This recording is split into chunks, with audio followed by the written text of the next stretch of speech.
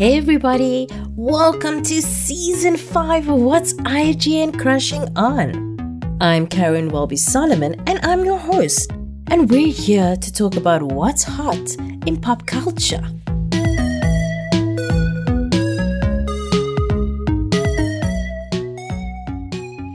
Welcome to episode 8 of season 5. Today's episode is all about Showmax's new epic series, Blood Psalms. We chatted to creator Jamal XT Kubeka and star of the series, Bokang Falani. We'll talk more about that later, but I'm joined once again by Leanne. How are you, Leanne? I know I sounded like I forgot your name for a second because I didn't, but yeah. How are you doing? I'm good, Karen Ann. How are you? How's life out there in Joburg? Life is good. It's very hot and sunny here in Joburg. I am burning up every 5 seconds, but I'm here I was here this weekend for Comic-Con Africa. It was, I think, the third iteration of Comic-Con Africa, my first time. It was very exciting. I don't think I've ever been to a convention on this scale before. It was stunning.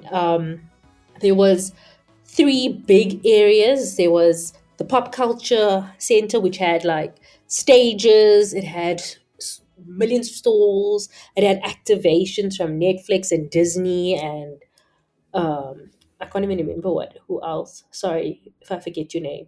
DC. There was a DC one as well. There was KFC had a lot going on there, and then they had a second section.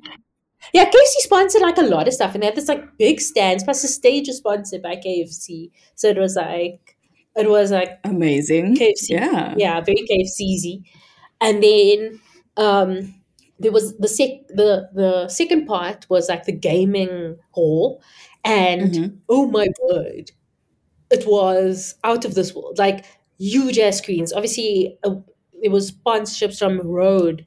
That does the microphones and the streaming. They had Xbox had a huge activation. All of the other PlayStation stuff, I suppose. And like there was stages there where they had the Telkom gaming competition with like the teams. Oh, cool. And then there was big screens, and then there was also talks for people that are streamers and that kind of thing. And then the third hall was like Kids Con, and like I thought that was phenomenal. They had a Nintendo stand. They had like educational books. They had authors. They had toys. They had sweets. They had that is so cool.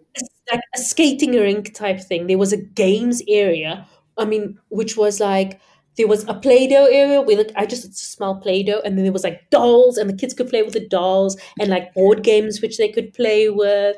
And I was just like, and like big racing tracks. It looks like that KTV thing that used to come on when we were small, where the children would race, the little racing. Like it was like that, and I was like in my element. There was like a stage there too, and they did karaoke, and they were like,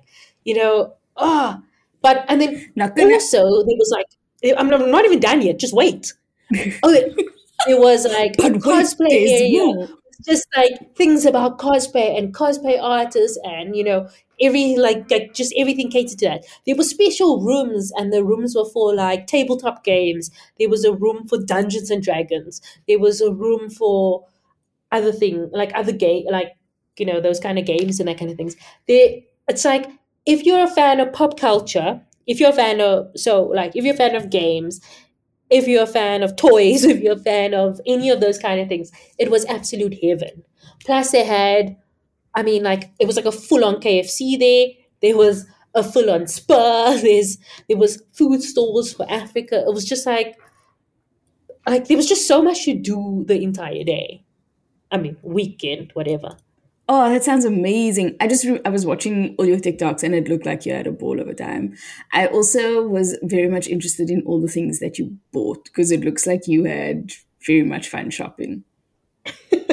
So I had to stop myself because, I forgot, I didn't even mention StreetCon. So StreetCon is focused on like graffiti and drawing and clothing, cars, everything to do sort of like with street culture. And there was a tattoo alley, and there was literally people getting tattoos. And it was, I had to like stop myself from like going. I'm like, this just looks so cool. Like, then I was like, no, Karen, like you don't even know what you want. Then you're gonna be having to do aftercare, and like you alone here. Anyway, and it's a lot of money. It's like more money. I feel like it's more expensive to have it done there than it is to have it done like normal. I don't But know what that so I is. bought. Anyone who follows me on Instagram would know I'm a very big fan of Tasia MS. She is a graphic artist, and she does stunning artwork. And like she does a lot of comics and stuff, but she also does a lot of pop culture things. And of course, you know me. I mean, I worship at the altar of Jane Austen, and I love my period dramas. Like that's everything. And she does beautiful reiterations of that. So I have been a fan of hers, and the only way to buy her art usually is on Redbubble, which is like an international site. And I'm always like, I know she's South African now. I'm gonna like get it shipped.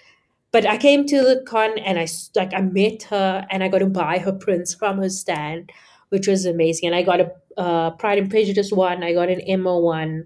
I got one with Audrey Hepburn and Marilyn Monroe. I got a Princess Diaries one, Clueless, Bridgerton. What is the other one I got? Princess Diary 6? Maybe 6 is right. No, I think it is one more. I'm glad you got so many. I'm pretty sure I got one more. Let me just look. Sorry if you guys hear rustling. It's like an unboxing Queen's video, but Gambit. audio. Yeah, audio. Queen's Gambit. I also got 3 new Pop Funkos, Funko Pops, whatever. I have got a collection already, but I got 3 new ones. I went to the Funko shop at Comic Con, and there was some that was going for like 100 rand each. So I bought like 2 for 100 rand That's a each, and good I got, deal. yeah, I got Captain Carter from What If, because y'all know I love my girl Peggy Carter. And then I got Kate Bishop from Hawkeye. And then today I went today and I got very niche audience, Diane Chambers from Cheers. So yeah, I love Diane from Cheers. So I actually insider info, but so I've been buying like Funko Pop, Pop Funkos, whatever you call it. Funko, yeah, the brand is Funko Pops for like years. And in South Africa, it's very easy to get like the Marvel character, the popular things like Marvel, Harry Potter, that kind of things. But like, I'm more interested in the niche, like especially characters from film and TV that you don't usually get here. And I thought this was a perfect opportunity because at Comic Con you usually find these kind of things because there's so many different brands that like import them in. And there were some that were like 600 rand, and I was like, I'm gonna take a step back. But I got my Diane Chambers, and I was very excited about that. I'm still waiting for Golden Girls. I would like Golden Girls, but yeah. Oh, that would be amazing. So yeah, I got 3 Funko Pops, whatever. Someone who's listening to this is gonna get so annoyed by me saying it wrong all the time. And then I also got from Stitch My Itch, which is an Instagram shop that does a lot of fandom clothing, great quality clothes. So I got a Wakanda T'Challa Forever T-shirt, very very trendy. I will post on Instagram, as well as a beautiful mug with the 3 Spider-Men hugging, and it's like Oh, painted. cute. It's very stunning. I got that. Yeah, I think that's about it. I'm very cognizant of the fact that I have to travel with all the stuff back home to Cape Town. So I was like, I can't buy anything big that I'm gonna have to like sort out that I'm gonna have to fit in my luggage.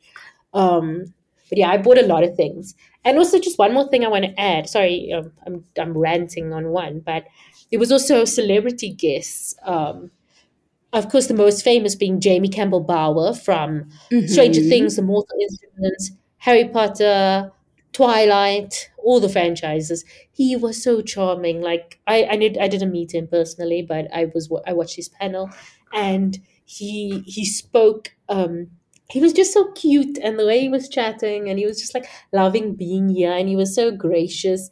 And then the host, I can't remember his name, he hosts like all the comic cons in the world, but this Mm-hmm. guy, and he asked him a question about like if he's ever forgotten a line or whatever, and he's like, and Jamie's like, darling, and the way he said darling was so Oh, adorable, and I'm cute. like, yeah, so he was very cute. There was also Ross Butler from Riverdale, 13 Reasons Why, Shazam, um, to all the boys series of films. He was also very cute. He was like, every time the host asked him a question, the MC asked him a question, he would ask the audience a question as well. And he was like chatting with the audience, and he was talking about how he does salsa, and then he brought one of the girls up to dance with him, and it was very cute. But he also was just very clueless about South Africa, so he kept on asking questions like, they'll be like, "Oh, what do you do for fun?" And he was like, "Oh no," or something like that. And he's like, "I salsa. I like to salsa dance. Do you guys have salsa dance here?" And he'll be like, "Oh, these are the movies I'm." He's like, "Anime. Do you guys know anime?" I'm like, 90% of this audience is dressed up like anime characters. How? What do you And then he was like, mean? "I have this romantic. Do you guys know romantic comedies?" I'm like, "We are South Africa. We are not like we are not like an We're imaginary not country. aliens. Yeah, do you guys know?" And then he's like, and then when he spoke like, I swear, for 10 minutes just about food and all the food he likes. And he's like, and then he was talking about ramen, and he's like, "Do you guys have ramen here?" And I was like, "No, man, this is getting too far." Um, but yeah, he was very cute, and he just looked so excited to be there. Um, I was telling you earlier, like an hour or so ago, I was walking around the floor, and he was also just casually, him and his bodyguard, just walking around, checking out the stalls and stuff like that, which I thought was also pretty cool. Um, and then also Dylan Sparbury, as well Mm-hmm. as Dylan, who plays Liam in Teen Wolf. Remember Liam? Oh, that guy. Yes, yes, yes, yes, yes. Sprayberry. Yes. Yeah, Sprayberry. And then Kylan Rambo, who played Mason in Teen Wolf, Oh, his best cool. friend. They were also Mm-hmm. there. I didn't actually get to see their panel, but because they were there Thursday to Saturday, I only arrived Friday, and yeah, I just didn't manage to see their panel. Um, but yeah, they were also here. They also like pretty cool. So yeah, that was Comic Con Africa this year. It was it was a lot, I must say. It was very exciting, and we will post videos and stuff on our Instagram and our TikTok, and we will and pictures and stuff. And yeah, it's um we hope you guys join us next year at Comic Con Africa, and also at Comic Con Africa in Cape Town in April next Mm-hmm. year at the DHL Stadium. That's probably where I'm more likely to be. But yeah, it was an event. It was fun. Like, so these are the kind of things I missed during COVID, Mm. and I'm so glad that we have the opportunity to do these things again. So yeah, it was a lot of fun.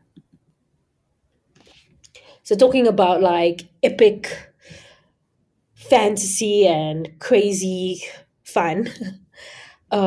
This episode we are focusing on Showmax's huge show, Blood Psalms. Like I've seen the first two episodes, and once you watch it, you're like, these people have budget, like like oh, the South African show is doing things I've never seen South African show just do before, and yeah, it looks great. It's a very interesting story, and it reminds me, so a lot of, I spoke about this in the interview, but a lot of people have been comparing it to Game of Thrones, like Africa's Game of Thrones, because it also has this kind of Mm-hmm. like like kind of based on history, but a lot of fantasy in it as well. And Mm-hmm. it's got that kind of vibe to it. But like the first two episodes, a lot of like story, like we are telling the story. So it's like heavy, and you're trying to like, who's this people? And it's different houses fighting against each other. And Mm-hmm. Showmax has like on their website done like breakdown of the houses, which I also needed, even though I watched it. But So let me tell you more about it.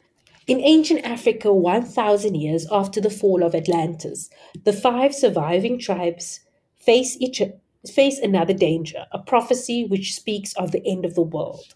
So this is like a very baseline storyline to what the show is actually about. But in our first interview, I spoke to the creator Jamil XT Kubeka, and he basically explains in his words what he see, where the inspiration came from, what the story's about.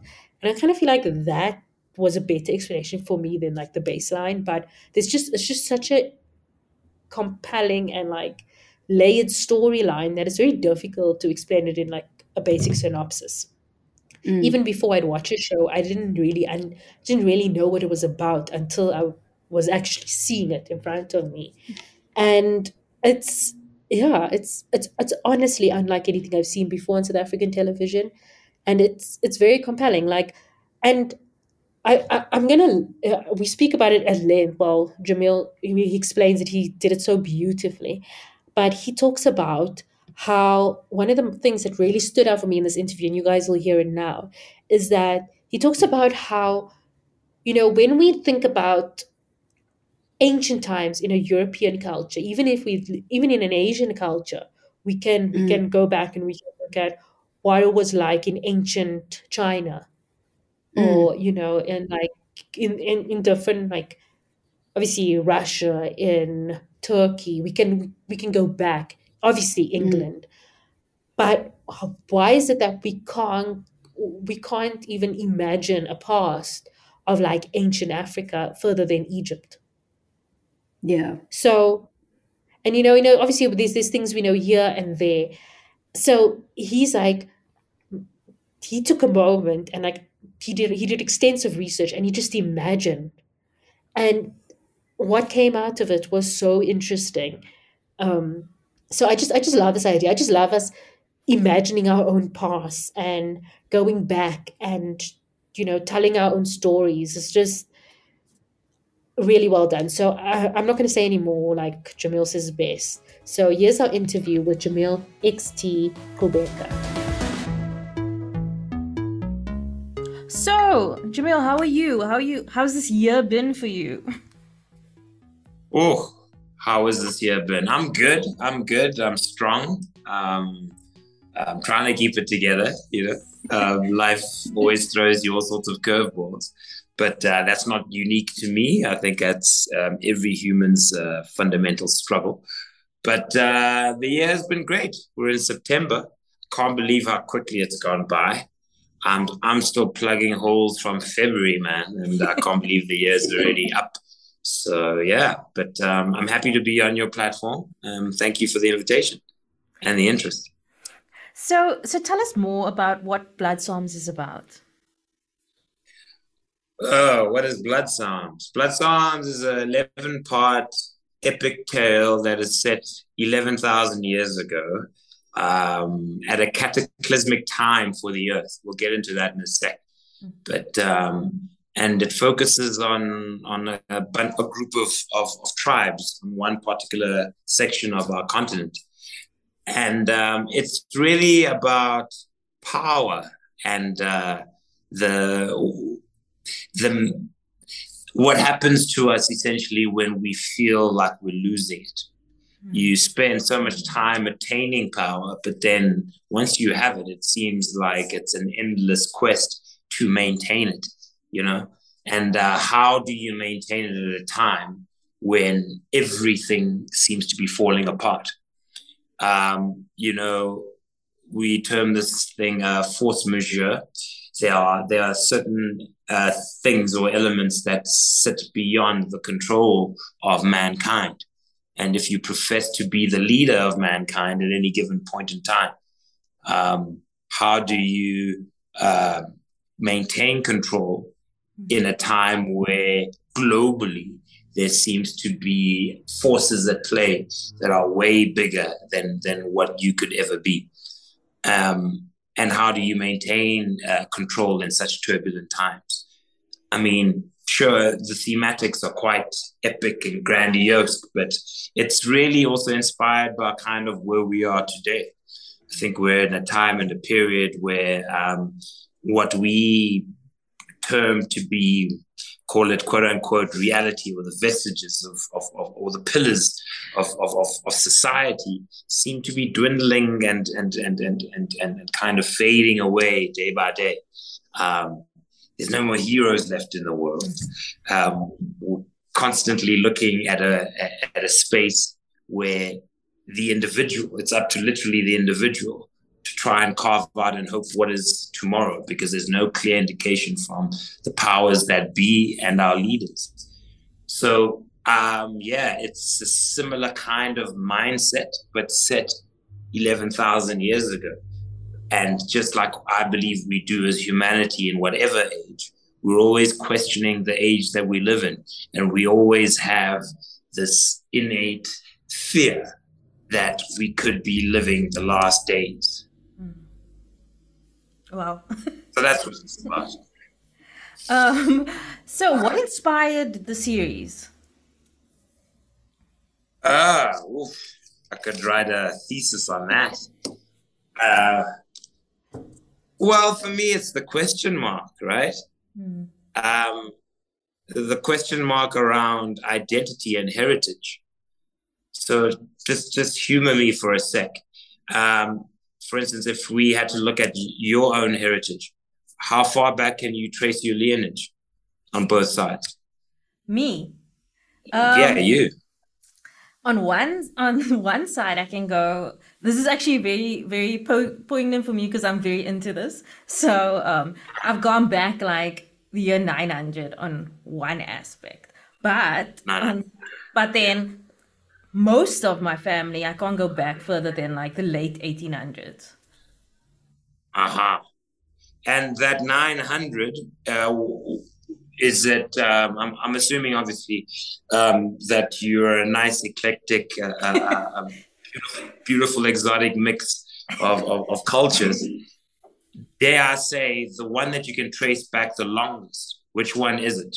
Is it your Western heritage, or is Western. it the Very much Western. Yes.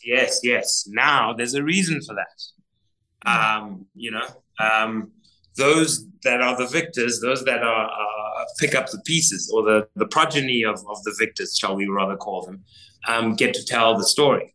And that's why you can trace that aspect of it. But I can assure you that the African blood that courses through your veins, that you don't know squat about. Yeah.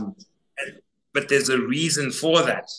We've even gone into a space or a sense of thinking and believing that African heritage, it's also part of African culture, not to record the past, which is a bunch of gobbledygook. Where I'm really coming from when I talk about inspiration, it's the fact that if you take all of the tribes of Southern Africa, okay, indigenous tribes, okay, none of them, including the oldest, which is the Khoi, none of them, in terms of their current definition, are older than the city of London. Whether you're Zulu, Sotho, Xhosa, Tswana, Shona, Shonga, it doesn't matter. It doesn't matter which persuasion you are, but if you are of an indigenous tribe of Southern Africa, your heritage, as far as you can trace it, unless maybe you take some kind of ayahuasca trip and try to connect with your ancestors in other ways, but a psychedelic trip, but beyond that kind of shamanistic kind of practices, you have a heritage that is younger than the city of London. And you ask me, what is my inspiration? It's exactly that. To me, I find that mind-boggling. It makes no absolute sense. We always say, hey, Africa, this is where we all came from. So let's take that hypothesis just for a sec, okay? This we all came from Africa bit, okay? Increasingly, the date of how old humanity is being pushed back all the bloody time, Okay. And with each push, it puts light on the man, the Western man, a white man's story, right, of who and what we all are as humanity, because we've had to read their books and their explanations, right? Also with reason. But when they give us their explanations of this, they give us a 6,000-year history, 2,000 years after the man, after Jesus, and 4,000 years before Jesus, okay? 6,000 years of human civilization, if you will. That's their story of who and what we are.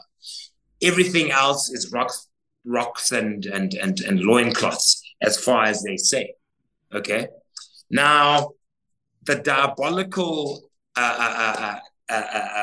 age that is increasingly being pushed back by scientists every single day, disputing each other, coming up with new facts, pushes the date to at least beyond 200,000 years, okay, in terms of how old man is, okay, on this continent. Now, what have we been doing for over 200,000 years, okay, to only have the 6,000 years of endeavor, which in it, we're at the bottom of the chain, and we're also, getting scraps of it. So it's not like we're part of that civilization. That civilization civilized us, according to man's history. So we've been doing nothing for 200 and something thousand years, smoking grass, and living in mud huts. How does that make any kind of sense? So to me, that has always been an instinctive proclivity, saying the story makes no sense to me, none whatsoever. And I've always pushed my creativity, my questioning, my being from that sense of space of asking who and really and what are we? Because the story that we're given really is not the truth. So I won't make this too long, but just to answer your question on the inspiration for Blood Psalms. For me, there's a lovely clue, because then I become a detective of history, right? Not necessarily an expert at it, but one who questions, always looking back. That's what my psyche is fascinated by. And in my looking back, it seems, I will put it to you, that we have what I would term cyclic cataclysms that have happened on this earth over specific periods of time. And the distinction of these cataclysms is that they've been wholly devastating, but also resetting pretty much. Be it some of them have been so devastating that they've shifted magnetic poles. Some of them have been so devastating that they have either brought up lands that were underwater or sunk those that were above. Okay. And this has happened periodically quite a few times on planet Earth. The Mayans speak about it in their Mayan calendar quite extensively, where you see cycles of what they term to, well, at least my interpretation of it being their interpretation of consciousness or measurement of consciousness through time. It would seem that the Earth over specific periods recycles itself. Whether that is induced by those that are on it or it's a natural cause, nobody knows. But these resets, the other thing about them is that they happen overnight. It's not like long gestating periods. No, the devastation happens, boom, overnight. Tomorrow it's a different world. It's like almost a reset in that way. So my question then becomes, if we've had these, I think the most devastating one, the last major devastating one was about 11,000 to 12,000 years ago. Before that, 33,000 years before that. In America, there's something called the Young,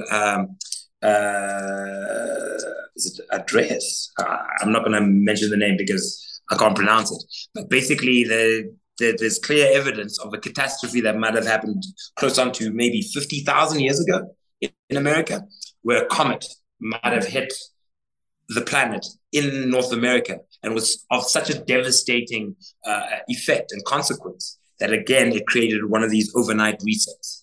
That might have been about 50,000 years ago. But prior to that, after that, there's been quite a few. And then, of course, you get these biblical references, even though they're vague and there's something else, but you get all these biblical references of floods and the like. And also even culturally, you get indigenous people have traditions around floods and devastation and a world before. So my hypothesis, which is really the formation of what Blood Psalms is that the world that you see there is part of the last days of a previous civilization. And we start looking at the effects of the devastation of what happened. We ask the question rather than come up with the answer, because something happened. And I believe, rumble. Was it just me? It's the train that... Ah, okay. It's not my stomach. Okay. I know I haven't had lunch yet. So really, what's happening with me, both creatively, but just also on a personal level, I just feel that humanity has a collective amnesia. I'm part of that school of thought. I'm not unique to it. This is quite a common hypothesis now. But I'm definitely part of that school because it sits quite well with where my headspace is. Now, the interesting thing about going back and about these civilizations that seem to have been wiped out across the planet through devastation, either self-made or otherwise, or natural, something else starts to creep up, which is clear evidence of technology in this unexplained, antiquated, reset past. But not only like clear signs of technology, but like diabolical technology that even threatens our understandings and our perspectives of today, where one would look at this belief or what we've been given in terms of reality of saying that humanity has been on an upward approach seems to be a bit of a lie, where it may have been that we seem to have started and come from a higher civilization that was somehow reset, took us back to prehistoric days, and we've had to come back up. And it seems that those that are leaders, the captains of our current quest, are those who, in that devastation, were in the position of least loss. Here's an example for you, right? Think about it. If we had major cataclysm like today, how long would it take for the citizens of Cape Town and Johannesburg to survive? You know, if we had no access to our accounts, no access to electricity, and no access to immediate access to food, it wouldn't take long for our civilization to collapse. But if you are in the rural parts of South Africa, your shit is fucked up anyways. Excuse my French. And no disrespect to people out in rural areas, you know, there are people there who are living admirable lives that we would all love to live. But I just mean for the sake of example and being frivolous. If you are off the grid, the more off grid you are, the less affected you would be with an immediate cataclysm. And I believe that's probably what happened in that past. And thusly, those who did survive would be all of a sudden at the top of the food chain. I mean, the Jesus story says it itself, right? The first shall be last and the last shall be first. And that's what we've lived through this Piscean age of the past 2,000 years, with a heritage that makes no sense. So Blood Psalms stems from that space. As an indigenous person, of any fundamental lost world, because that's what we all are, including the Western whites and Europeans. There's a past history that none of us are connecting with. It's only hitting us subconsciously through certain feelings. But yeah, humanity, in my view, has an amnesia state, suffering from a collective amnesia. And the story that we've been given just does not hold water. So entertainment, such as Blood Psalms, is about, just scratching a little bit of that surface. It's not providing you with any answers, but it's just to say, hey, I think there's a little bit more here, more at play. So let's enjoy it, at least in the form of fantasy, but also, be inspired to search a little bit deeper, especially asking the question, as I said before, why is our collective Southern African heritage younger than the City of London? Okay. So I've heard a lot of people refer to Blood Psalms as being like the African Game of Thrones. And do you see that as accurate, like as an accurate description? Because I felt that Blood Psalms seems a little bit more historical than Game of Thrones, if that makes sense. Like both fantasy, but at least the places mentioned in Blood Psalms, I felt like are places I was familiar with or that I could research or something like that. How do you see it? For me, it is certainly Africa's answer to Game of Thrones. I would take that challenge on, certainly. And what do I mean by that? We're not trying to be Game of Thrones. We're not trying to, emulate anything that they have done. I use that simply as a shorthand to say, well, what is at play there? At play there is westernized fantasy, right? Of their heritage, cultural heritage, creating heroic archetypes for us to enjoy and consume. So, and it's set in a period and time that asks the question, could we have had such a world? But again, in those broad strokes, it still puts it in the prism of seeing it through westernized eyes. From my perspective, what Blood Psalms does, and which is why then the quote unquote connector of saying, hey, so is this like Game of Thrones? Is to say, well, here is a time, it's fantasy in a time that you would have to imagine. And thusly, it shares a similar heritage to Game of Thrones. And also, it deals with cultural archetypes, historical archetypes, and heroic ones in an African and Black context, which could be mirror imaged with what they do with fantastical shows like a Game of Thrones. So just like in Game of Thrones, you'll have a archetypal, handsome hero like Jon Snow, and what that heritage means in terms of who and what they are as a people. My offering would be General Tuka, of the Akachi tribe, or the House of Akachi. And what that is about and where the similarities would be is to say, oh, well, there's a call to arms by saying it's our Game of Thrones, or our answer to Game of Thrones, because it's to say, aside from just general entertainment, it's also fulfilling a cultural need that is not there. If our framework of our history is younger than the City of London, how far can we go in our own imaginations of creating our quote-unquote heroic archetypes? How are we going to form our Achilles and Atlas and Zeus and all of these stories that they stole from us anyways.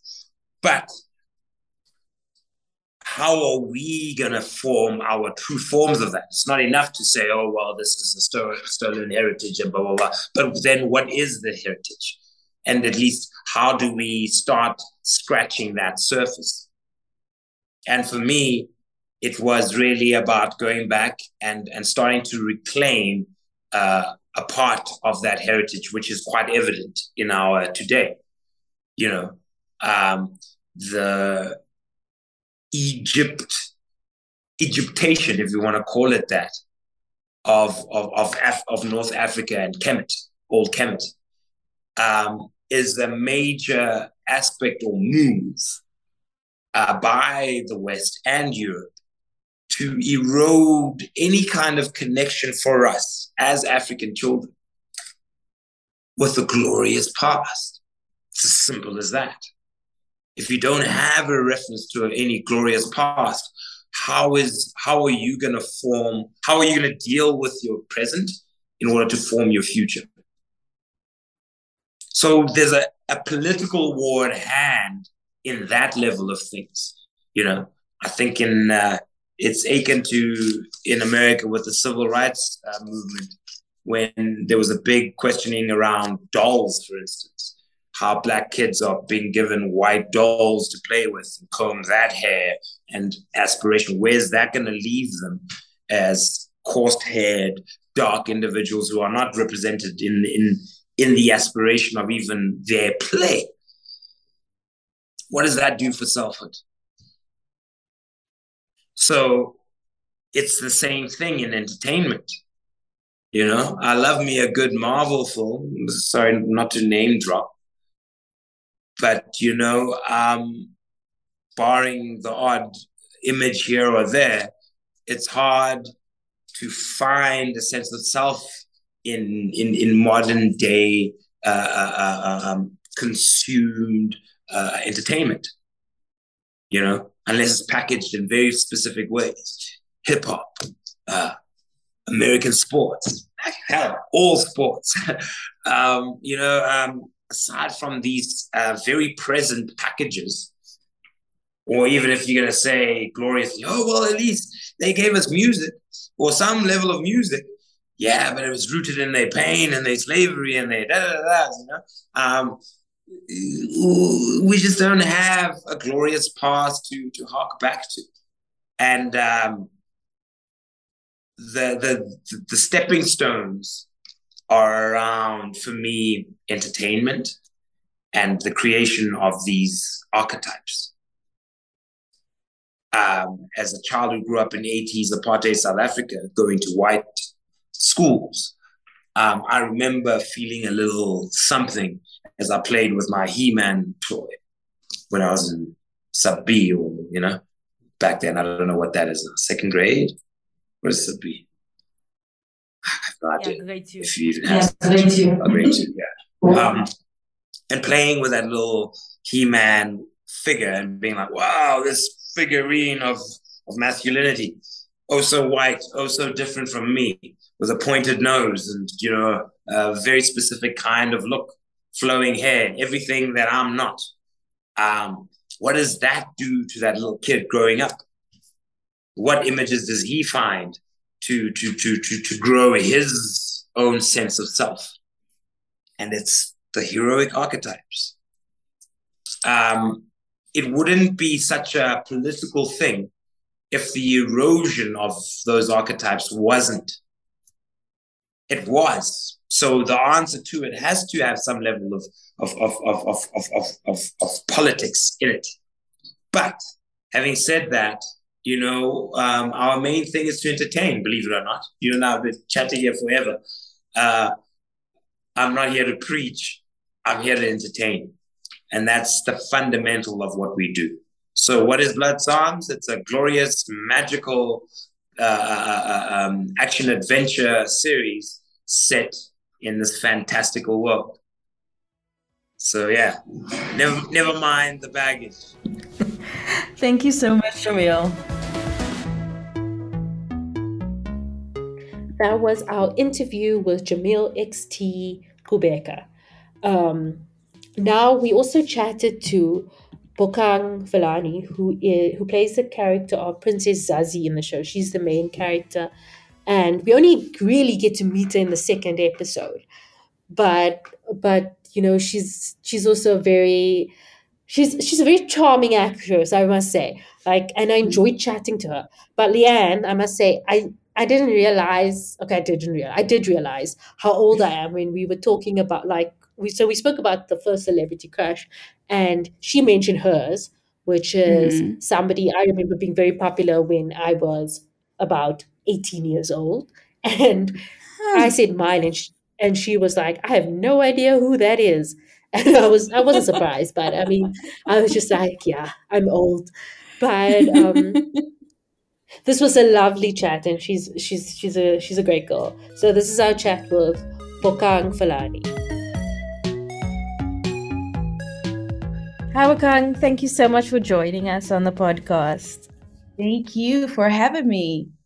I must admit, I've only seen the first 2 episodes of Blood Psalm, so I've seen you in one of them.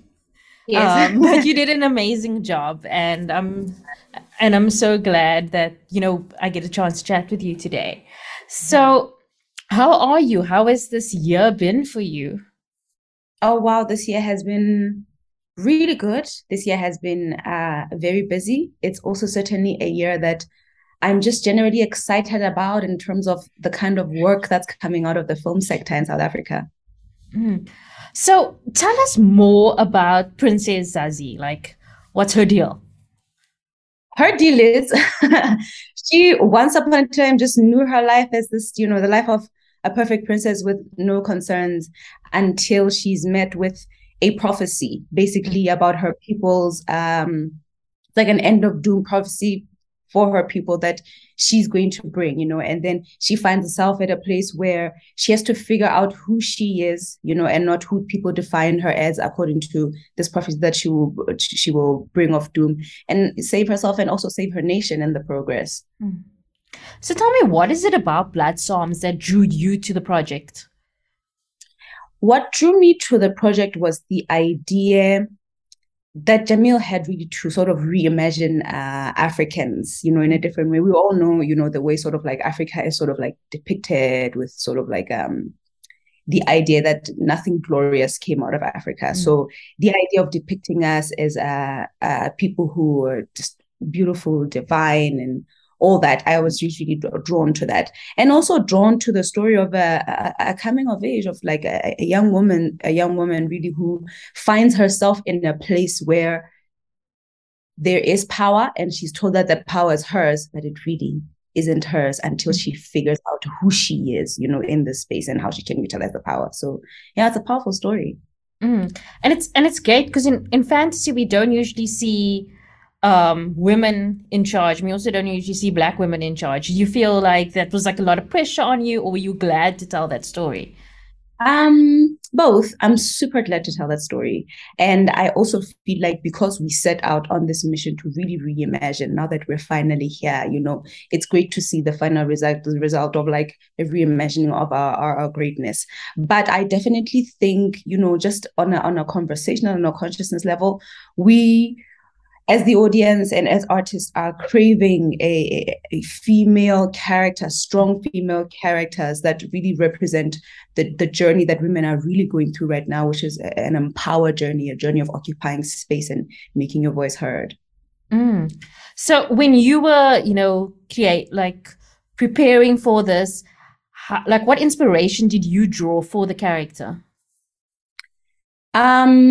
I drew a lot of inspiration. I drew inspiration from a lot of day-to-day women who are doing great things, to be honest with you, because I felt like Princess Zazie's journey is one of finding yourself in this space and then making yourself in this space, and then sometimes we only tend to focus on the people who are pushing the furthest or in the most visible spaces. But the journey of the self-determining woman is one that's so depthy. So I drew a lot of inspiration from a lot of the Black female journey that was around me at the time.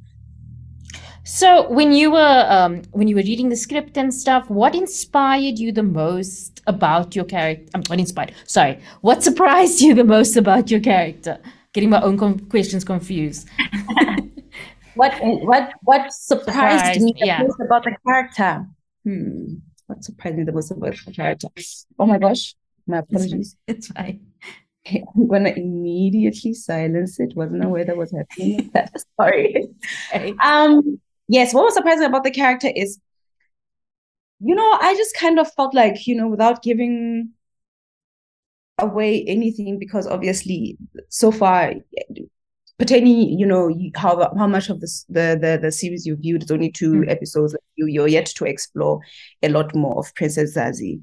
But I think what really surprised me, or I had difficulty with Princess Zazie, is how far things go before they don't have to go far. Like, it's just, so as Bokang personally, dancing with the character, there were always some parts where I was like, I 100% would not, but it's Princess Zazie's journey, and we go through, we don't judge it, we understand it, which is also part of my job, right? Living someone else's experience and not judging it, but understanding its truth and trying as much as possible to honor its truth. So it's what surprised me is just how I had to navigate between the differences between me and Princess Zazie.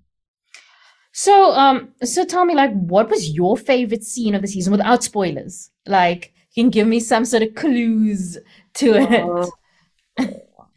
How do my favorite scene. Okay. It would have to be, I can't without not, I feel like I'm going to give away spoilers. You know what? Let me just say this. Okay. Bloodstorms is jam-packed with absolutely everything tantalizing to an audience member. So if you're in there looking for some action, you've got it. Some romance, you've got it. Some, epicness, you've got it. Some dragons, you've got it. So, unfortunately, I don't want to spoil anything, but I just want to say it is definitely the guaranteed entertainment ride we have promised. So what was it like filming this? I mean, I know you guys filmed this quite a while ago, but it's, we haven't seen something this epic on like South African screens before. So what was that experience like? From the get-go, the pressure was always on, because in this production, it was pretty clear that we're making something different right from the beginning.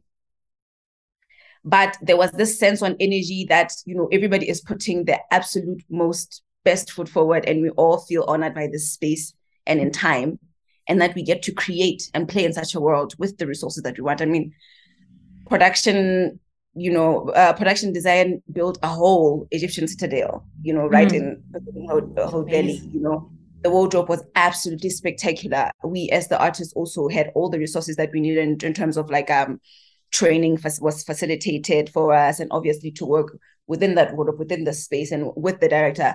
It was all such like a surreal moment that the only thing that the moment called for, and which I feel everybody did just by bringing, was everybody just brought their best prepared self, honored the story the most and honored the opportunity the most. And that's why I personally feel so proud of what Bloodstorms is. And I'm so confident that South Africans are going to love the reflection of themselves that they'll see within Bloodstorms. So tell me, what is the most unexpected lesson that you learned during this whole experience? The unexpected lesson was just that when you are in production and you're doing something, it's all or nothing.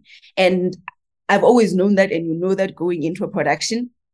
But you calculate the conditions in your head. It's going to be winter, it's a pre-colonial situation. How's the wardrobe? We're like sleeveless, we're topless, we're all those stuff.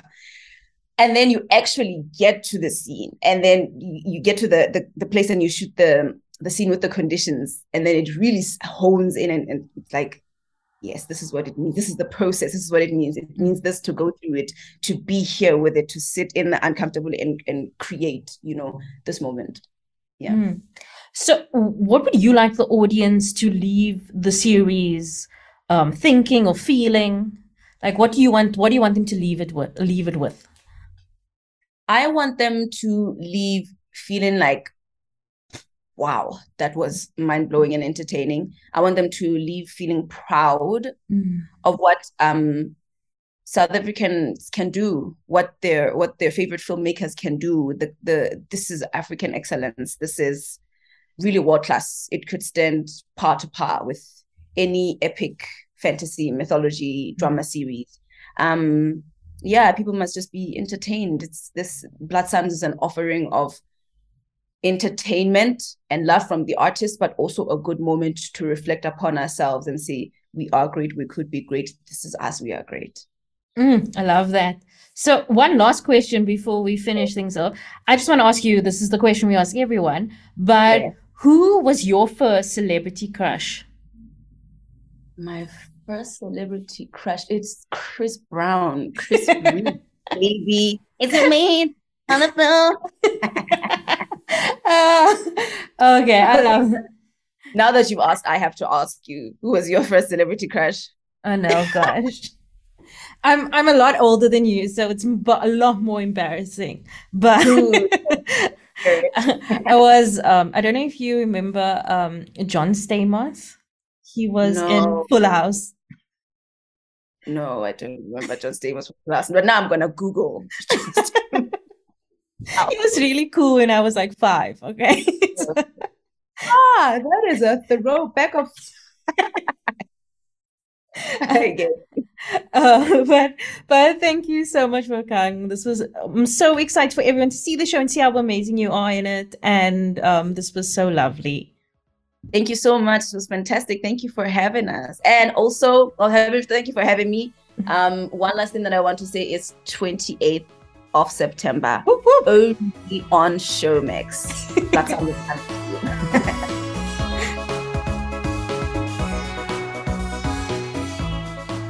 That was our chat with Bokang Fulani. Blood Psalm premieres on Showmax on Wednesday, the 28th of September. 2 episodes will drop the first week, with new episodes weekly thereafter. So we're so excited to hear what you guys think about Blood Psalm, so let us know. And before we knock it off for this week, we of course have to do our favorite segment of the week, which is Crushing On. So Leanne, we didn't have you here last week, so tell us, what have you been crushing on? I have been crushing on The Woman King. We very luckily got a chance to go, well, I was very luckily got the chance to go to the pre-screening at the Waterfront. And it was amazing. I mean, we knew it would be amazing because it has Viola Davis and Lashana Lynch and Hero Finds Tiffin and John Boyega and Tiesu Mbedu. But it was... So I'll be honest, when I saw the trailer and stuff, I was a little bit concerned because I was like, oh, is it just going to be one of these people trying to push a narrative or an agenda and it's going to be very one-sided or whatever, or because when Americans tell African stories, it tends to be kitsch, if I can put it that way. But actually, so good. So it's inspired by true events. The Woman King is the story of the Agoji, which was an all-female unit of warriors who protected the African kingdom of Dahomey in the 1800s. And I mean, it's a complex story. I think social media kind of touched on it before I watched it. And I was like, oh, this is weird. But it's because it has to do with the slave trade and tribalism within Africa. And then it's got these big themes going on. But then it also has very personal, emotional storytelling in it. It follows the story of Naniska, who's played by Viola Davis, and just she's amazing. There are no words for her. She's so amazing. And I'm not gonna lie, this is the first time I've actually watched Thuso Mbedu in something, and I get the hype. She is phenomenal. Lashana Lynch was just incredible. Yeah, no, it was so good. So I 10 out of 10 recommend, go watch it. It's so good. And because it was a pre-screening, I will say this, they had a couple of people from the movie in the theater. So our very own Sivan Gezi features. And like, I was like, oh, okay, yeah, they got like a couple of local people in it because it's shot it was like shot in Cape Town. So like you very noticeably see the castle. If you've been to the castle, you pick it up in the scenes. But like Sivan Gezi is like a proper supporting role. Like he's in multiple scenes with Viola and John Boyega, and it's insane. Like it's so good. Go watch it. And also, we're giving you a chance to win. So thanks to the team at Filmfinity, we're giving you a chance to win one of 3 Women King hampers. It contains a rucksack, a sports towel, a cool little protein shaker, and a headband, each valued at $800. So follow us on social media, and you could be winning. That sounds so cool. I want to say Sivan Gezi is also in Blood Psalms. So look at him doing the things. I'm like, look at you, just out here. Yeah. So for me, I also had a chance to go to a pre-screening, but mine was a pre-screening of a film that's been out for over 10 years. So I went to go watch Avatar. But I must first say that I had never seen Avatar before. And Sorry?